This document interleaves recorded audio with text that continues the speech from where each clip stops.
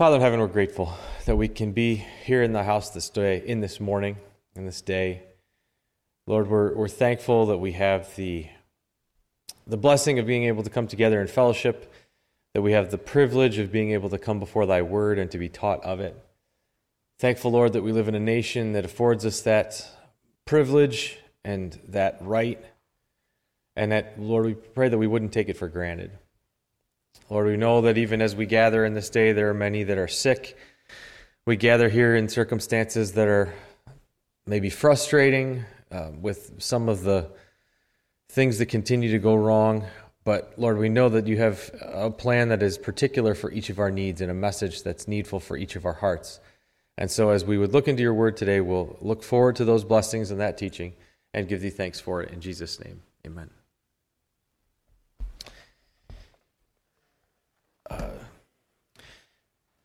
This is going to seem too coincidental, but last Sunday afternoon, I shared a little bit, and as I was thinking at the table about the topic to share, I asked the kids, I said, there's these two thoughts that are in my mind, and one was what we shared last week, and the other one was God changing your plans or discouragement. And they didn't think that God changing plans or discouragement was all that exciting. So they said, well, do the other one. And I felt the conviction to do that too. But this other thought of God changing your plans or of plans being changed and then discouragement that goes along with some of those things. Before Tim called me last night and frantically asked how to turn the water off, and before my two oldest kids walked into our bedroom in the middle of the night to tell us that they had caught the bug that Max had earlier in the week, this thought of discouragement was already on my mind. Like this was not a product of water on the floor and of the IT issues and all that kind of stuff, but an experience I made I think it was 2 weeks ago.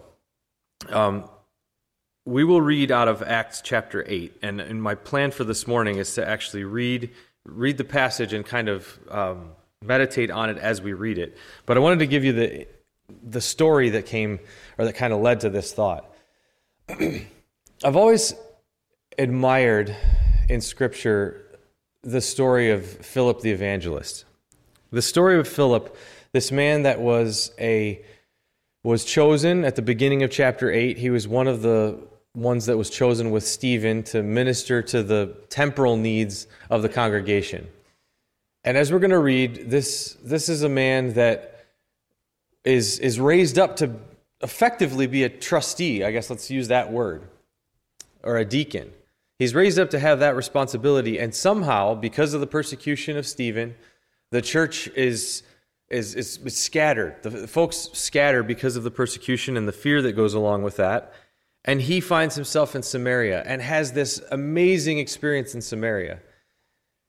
And then we learn in that same story, Philip is led by the Spirit out to Ethiopia. And I've always had this thought and this question as to why he didn't get to stay and to experience,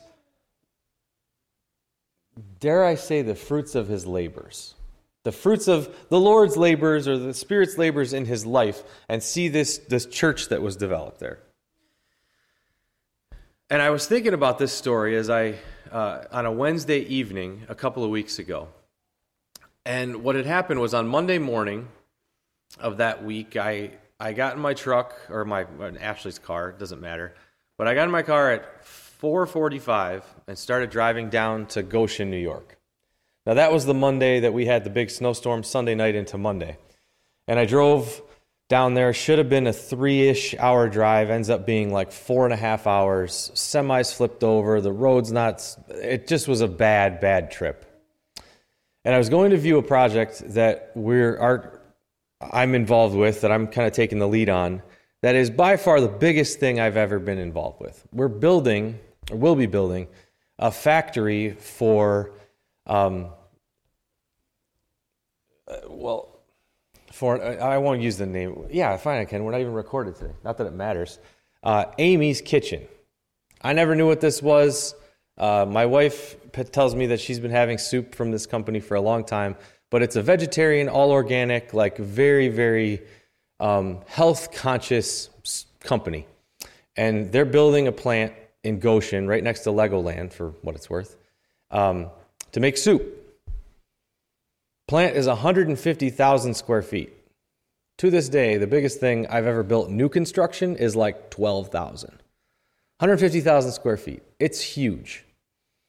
The property is a 300-acre plot, and we have 75 acres of that plot.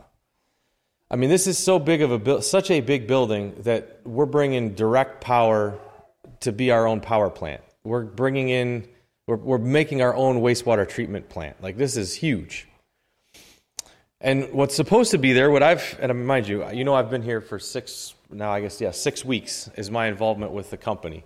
This was handed off to me, and they've told me that, you know what, you're going to go down there, you're going to meet with these folks. There is a building that they built to just get the ground broken. It's an office building. It's about 5,000 square feet. You'll see it, and we're going to be adding this 150,000 to that. I'll make this quicker than it sounds like it will be. I'm driving down, I get down south, I pull up to the plot, and I crest this hill. And as I crest this hill, I look down in front to this probably 200-acre portion of the property that's all prepped for construction. And there is a 220,000 square foot pavilion already under construction on the property. 220,000. So just for rough numbers, this is a building that's supposed to hold 22,000 people. So that new big expo center they just built at the fairgrounds, take that, double it, and this thing is being built already on the property. And I am very confused because this is not what I'm supposed to be built. Like, this is my site, and there's stuff there that's not supposed to be there. Turns out that this site is also the site of a retreat center that's being built for a group called Science of the Soul, of which the owners of this company are major donors, apparently, as evidenced by this giant pavilion. And they will have gatherings of 22,000 people twice a year to come to this place and talk about science of the soul. This sermon has nothing to do with science of the soul. Just the magnitude of the building and the project and all that stuff. I'm just trying to convey it. I eventually find the guy I'm supposed to meet with. I go through a series of meetings. I meet with a bunch of folks from the village and the town and the state relative to approvals for our project. And I'm getting very excited because this is huge. And I've never gotten to do something like this. And we are ready to break ground like really soon. I get home. I'm telling the kids and Ashley about how exciting this is. I told them on my way home, I actually drove through the parking lot at Legoland because of course I drove through the parking lot at Legoland. That night, I'm looking at how much it costs to stay at the Legoland Hotel because I'm going to have to go down there quite often and figured it would be fun for the kids and Ashley to come. And this is all supposed to happen like early April to late April is when we're supposed to break ground because everything is ready to go. Get back to my office Tuesday morning, and I have an invitation for a Microsoft meeting, a Teams meeting, with the folks from California. And the meeting just adds more urgency. I guess I'll leave it at that. They're pressing us, when can we get started? When can we get started? We've got to break ground. When will all of the documents be done? I get to tell them, I'm excited. We had a great meeting yesterday. The town's ready to approve us. We're ready to go. Site contractor's ready to keep working. About 5 o'clock that night, I get another Teams invitation from the same guy, but this time with like 12 other people from Amy's Kitchen, and they are all financial people. I'm noticing it's all the financial department, and it is to replace a meeting the next day that we normally have as a project meeting. And 11 o'clock comes around, we all jump on to our call, and my boss is not on the call yet, and so they start asking me, well, Mike, are you in a position to talk about, some modifications to the plan? And I said, no, Let me go get my boss, because I'm not in a position to make modifications. And they tell us that due to conditions in the industry, mind you, this project with Amy's has been 5 years in planning. 5 years that they've been trying to get going here. Due to changes in the industry, changes in the market, they've had to push pause on the project, and they are going from a soup line to a pasta line, which that sounds, your face is exactly what my face was. Like, okay, big deal. Like, I don't really care what you're building in the building. I'm just building the building. Like, no big deal. Well, apparently to change from soup to pasta is a monumental change, complete redesign, possibly selling the site, possibly moving to another area of the site, possibly not doing the project altogether. Pause. And it's a Microsoft Teams meeting, so you can see everybody's faces. Because our protocol at work is we don't ever we're never blank screen. We always have to have our faces shown. And my boss is just sitting there. I mean, if this is big for me, it's probably pretty big for him. And the change and the disappointment and the frustration that went into this. And as I got home that night, I just had to laugh and think of how excited I got and how awesome this was and how frustrated I am now. Does it mean that the project's dead? Does it mean that we're not going to do it? No, they want to make pasta instead of soup. Probably means that we'll do construction next winter, which probably means I don't get to go to Legoland, or my kids don't get to go to Legoland. I probably wasn't going anyways. But the plans were all changed. And what I was left to wonder is, how should we react? How should my reaction be to shifts and changes and adjustments that are brought into my path?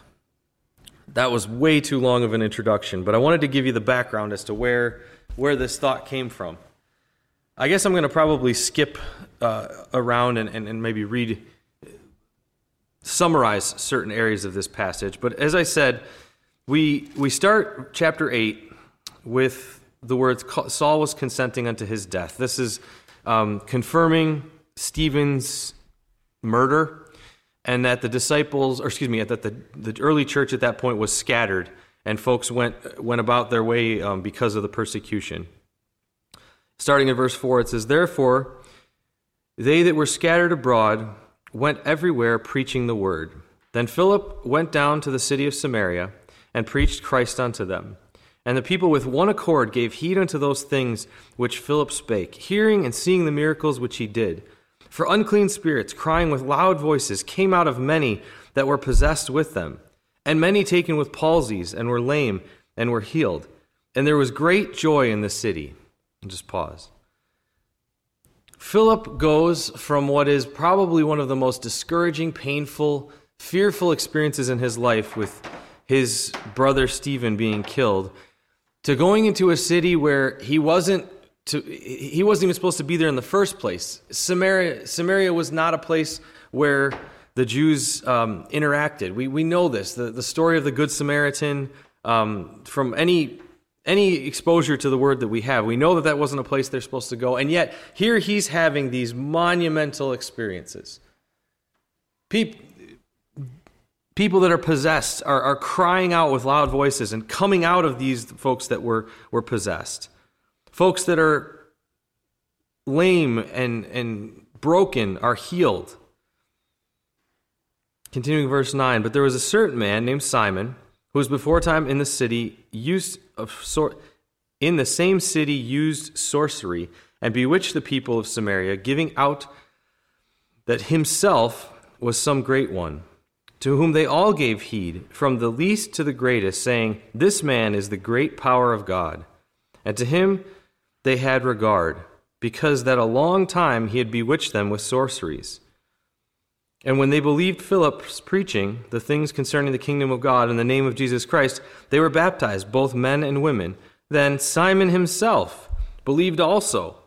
And when he was baptized, he continued with Philip and wondered, beholding the miracles and signs which were done. in addition to having this great success, this great spiritual success of healing people and casting out demons and baptizing people, we have this man that was the controller in the city. Not controller. He controlled the city.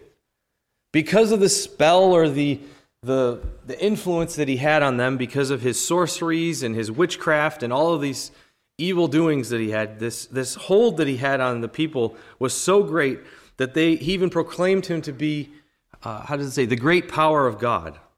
This guy, even this guy, is so moved by Philip's teaching and so moved by the transformation that he sees of the people around him that even this guy comes and is baptized and follows Philip. It's just, it leaves you speechless almost. In verse 14, when the apostles, which were at Jerusalem, heard that Samaria had received the word of God, they sent unto them Peter and John. Now in the past, this was one of the parts of the story that was a little discouraging to me. Because I always wondered, why did Peter and John have to come? Why wasn't Philip good enough to handle things in Samaria? It almost feels like Philip has all this success, and then John and Peter have to kind of parachute in to make sure that it's all good. Make sure, kind of check in on things. And I felt like he got kind of he almost got the short end of the stick where he didn't get to see this all to fruition. Well, I have a little bit different view of that today. It says when Peter and John came, when they came down, they prayed for them that they might receive the Holy Ghost. For as yet he was fallen upon none of them, only they that were baptized in the name of the Lord Jesus. Then laid they their hands on them, and they received the Holy Ghost. And when Simon saw that through the laying on of the apostles' hands the Holy Ghost was given, he offered them money, saying, Give me also this power, that on whomsoever I lay hands, he may receive the Holy Ghost. So we hear that statement. We read that statement, and we think to ourselves, I think to myself, so what's the story here? Wait a second. This is a follower. This is somebody that was baptized. This is someone that believed. Verse 13, Simon himself believed also and was baptized, and he continued with Philip, wondered, and beholding the miracles and signs that were done. And yet, now he's making this, he's asking this question. And we know the story well enough. We know what Peter's going to respond. But there is this question about Simon's position. Let's leave it at that. Verse 20, But Peter said unto him, Thy money perish with thee, because thou hast thought that the gift of God may be purchased with money. Thou hast neither part nor lot in this matter, for thy heart is not right in the sight of God. Repent, therefore, of thy wickedness, and pray God, if perhaps the thought of thine heart may be forgiven thee. For I perceive that thou art in the gall of bitterness and in the bond of iniquity. Rather than focusing in on Simon and Peter, Simon the sorcerer, and Peter's conversation, what struck me as I was looking into this recently was Philip again. So I said I used to find it unfair that Philip would have this, have to have somebody helicopter in. But set that aside. What do you think it was like for Philip to have to watch this encounter unfold in front of him? Here's this man that, maybe Philip, it doesn't say that he was it doesn't say that Simon was a disciple. It doesn't say that it doesn't make any proclamation other than to say that Simon believed. But believed enough, and Philip baptized him.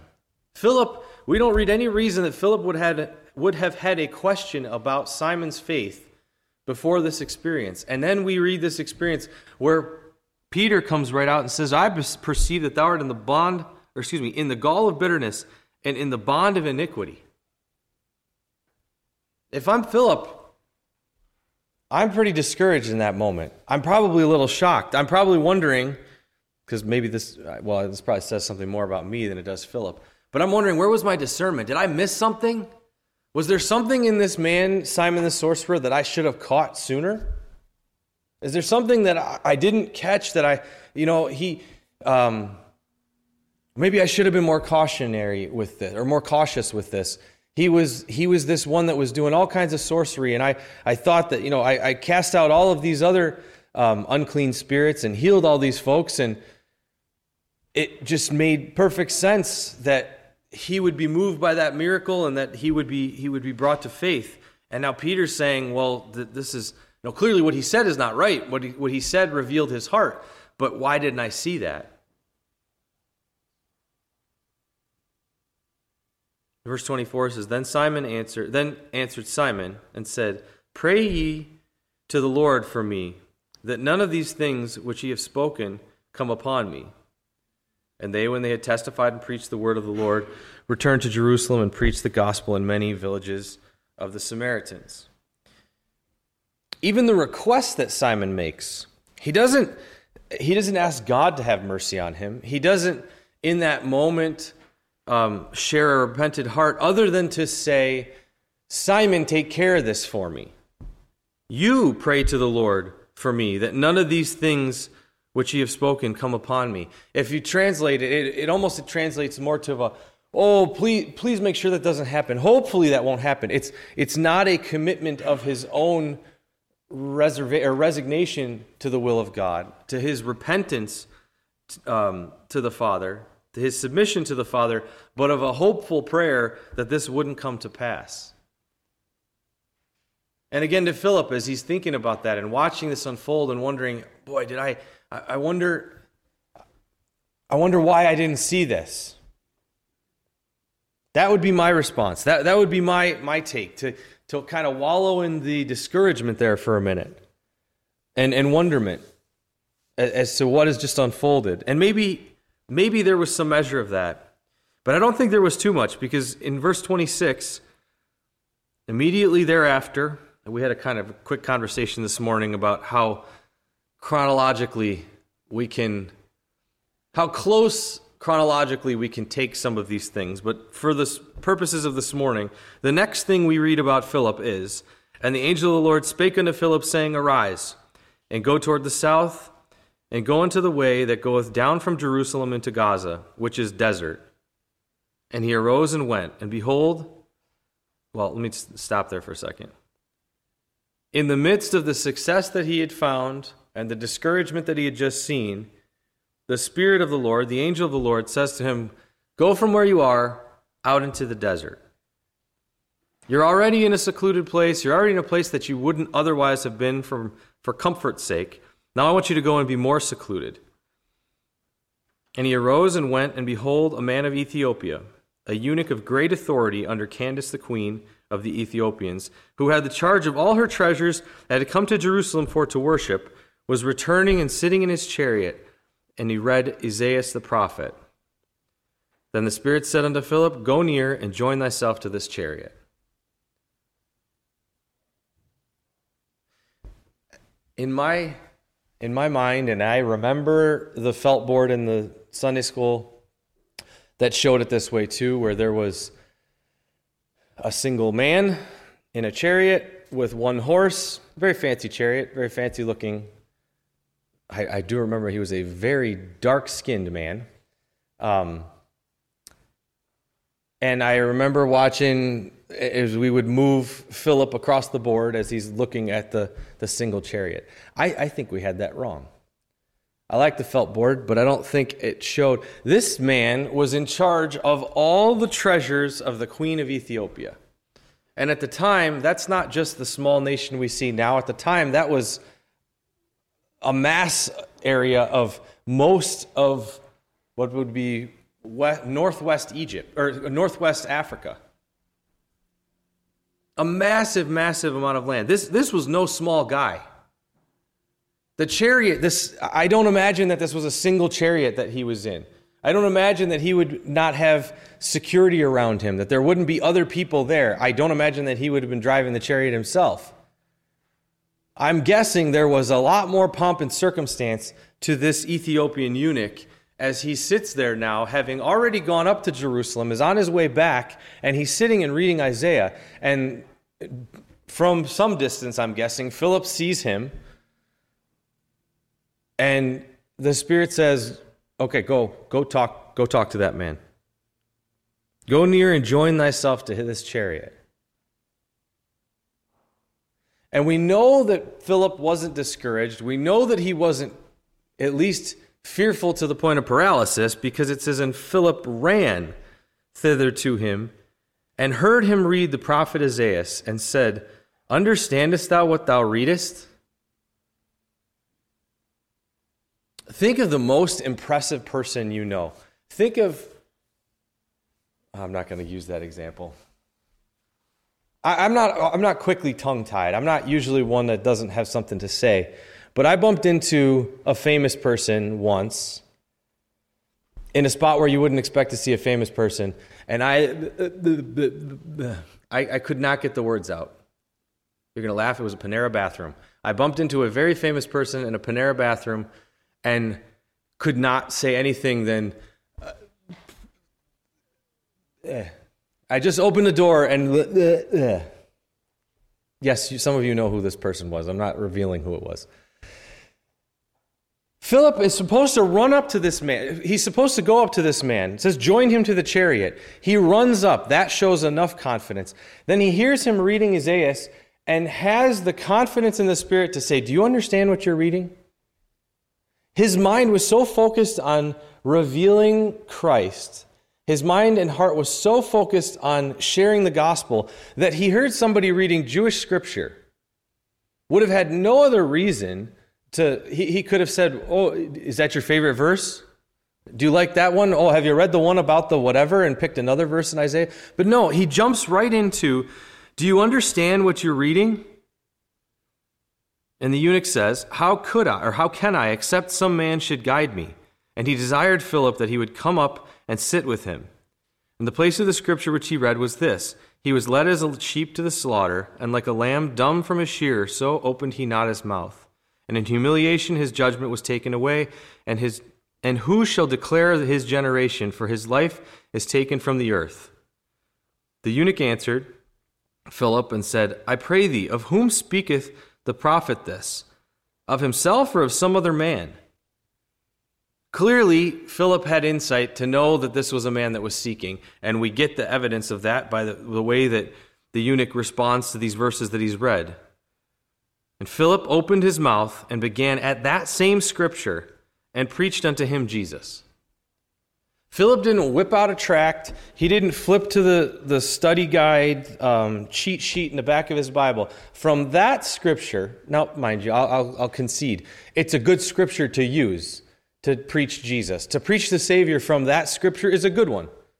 But he was prepared, I would venture to say, that anything that the eunuch was reading that morning, he was going to work its way into the kingdom of God is this. That Jesus, this is Jesus. This is speaking about Jesus. So that at any moment he could preach unto him Jesus. Now, I find this interesting too. They didn't just sit on the back of the chariot. It says as they went on their way, they continued probably towards Ethiopia more, I would guess.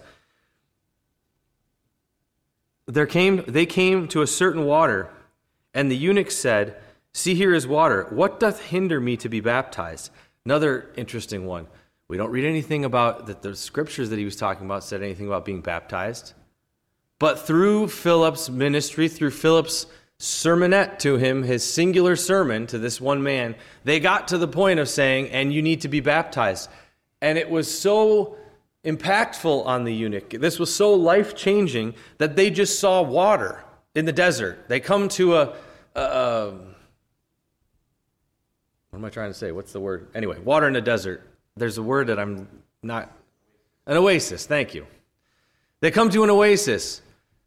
And he says, what hinders me from being baptized here? What's stopping us from doing this here? I would love to hear the tone in this. Someday I would love to be able to have that conversation and say, was this is it okay if we there's water here. Can we use this water? Or was this baptize me? What are you waiting for? Why are we not in the water already?" And Philip said, "If thou believest with all thine heart, thou mayest." And he answered and said, "I believe that Jesus Christ is the Son of God." And he commanded the chariot to stand still. This is what I wonder, who commanded? Did Philip command or did the eunuch command? I don't know why I have three, but one of them commanded. I get the impression that the eunuch makes this statement: "I believe that Jesus Christ is the Son of God," and Philip commands the chariot to stop. And they went both down into the water, both Philip and the eunuch, and he baptized him. Yeah, I'm going to go with that. I think Philip told the chariot to stop. The he would make sense there. And when they came up out of the water, the Spirit of the Lord caught away Philip. And the eunuch saw him no more, and he went on his way rejoicing. I wonder, when Philip is making this statement to the eunuch, and he's saying, the eunuch says, "What hinders me from getting in the water?" And he says, "You need to believe. If you believe with all your heart, you may be baptized." And the eunuch says, "I believe that Jesus Christ is the Son of God." I wonder, in Philip's mind, was he hearkening back to, this is an unlikely guy. This is almost as unlikely as Simon. This makes about as much sense as Simon. And Simon believed, and I baptized him, and look what happened there. Or who knows what happened there. But we don't read any of that about Philip. All we can gather from his demeanor and his actions as we read them here is that there wasn't room for discouragement. There wasn't room to wallow in frustration and annoying incidences bugging him. I mean, these were way bigger than annoying incidences that he had gone through. These were traumatic things that he had to see and to experience. And yet, when the Spirit said go, he didn't mumble, complain. He got on his feet. I was going to say got on his horse, but he got on his feet and started walking south. And the Spirit said, "There's the man. I don't care how intimidating he looks. I don't care how overwhelming this is going to be. Go join yourself." And he ran. The man asked what he needed to do to be saved. He told him. The man said it. He stopped the chariot there. Again, convoy halt. I don't imagine that was a very quick, Tim, I don't imagine that was a quick experience that just stops this whole, to stop a caravan like that, everybody locks up and just looks at this crazy Jewish man that somehow hitched himself onto the chariot, and now they're walking down into the water, and what is going on? But when they came out of the water, the Spirit of the Lord caught Philip away. And the eunuch saw him no more. His usefulness. No, he would have certainly been useful to go with the eunuch and to continue with him and to teach him and to guide him and lead him. That wasn't his job. It wasn't Philip's job to grow congregations. It wasn't Philip's job to mentor people long term. His job was to be the evangelist, to go here, go there. When the Spirit says go, you go. And sometimes when the Spirit plucks you up and drops you down, that's the other question I have, is what did that feel like, Philip? How did that work? And maybe my favorite part of this story is the last verse. It says, "But Philip was found." So after he leaves the eunuch and he is translated, Philip was found at Azotus, and passing through, he preached in all the cities till he came to Caesarea. It wasn't like after he finished this monumental experience that he got translated back to Jerusalem where he could tell everybody what happened. You're not going to believe what happened. He got translated, moved, transferred, moved on to a city of the Philistines. He didn't get moved out to, I'm not casting dispersion. He didn't get moved to Skinny Atlas to stand on the corner and sing like a Christmas caroler at Christmas time. He got moved to the hood.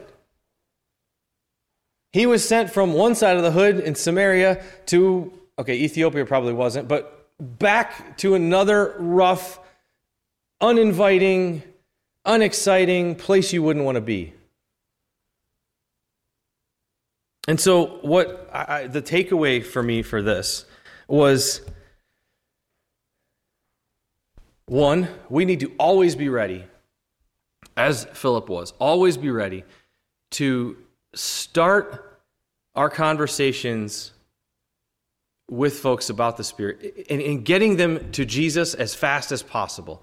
Getting our spiritual conversations to a conversation about Christ as quickly as possible. It's easy to meander around the outside and to talk about those things that are unoffensive to everybody. I said I wasn't going to talk about the science of the soul thing, but if you dig into it, because I got there and Googled from my parking spot because I was real curious about this big building. It's an everybody loves everybody and everybody can have it their way kind of gospel. It's a taking the best of every religion and mashing it all together for the betterment of humanity. And on a bumper sticker, that looks great, and I'm sure it sounds nice. But getting to the hard context of who Christ is and the hard details of what a redeemed life looks like and of what sin has done to our lives and what God wants that sin nature, where God wants to put that sin nature and the transformation that he wants, that's a little messy. And it's not all that exciting to talk about. But the first thing the first thing that Philip looked for when he talked to somebody was, how quickly can I get to Jesus? And maybe the second takeaway, there's probably a lot more, is to not be discouraged when God makes little detours. We may not know what's around the next bend. We may not know what's in store after that next turnoff. We don't have this GPS that we can, click the screen and zoom out and see exactly how long it's going to take us to get there. It was supposed to be 3 hours and 8 minutes, and it took me 4 hours and 30 minutes. And I couldn't figure out why that was when I'm getting in my car at 4:45. Then I got to Binghamton, and I found a semi-truck sideways on the exit from 81 to 17. That made a lot more sense. You lose a lot of time when something like that's sitting there. But rather than being discouraged about the path that the Lord lays out before us, pray that we can be excited to see what he will reveal, and not just excited, but prepared and motivated to be active and ready when the next change comes. Because we don't know if it's an Ethiopian eunuch, we don't know if it's Simon the sorcerer, we don't know if it's to be out in Palestine, I said Palestine, Philistines. It was the city of the Philistines. I don't know if it's another Philistine that's supposed to be in my way tomorrow, but I know that the Lord will prepare the path, and if he does, he will allow me to be as prepared as I will allow him to make me. Pray the Lord to bless these words.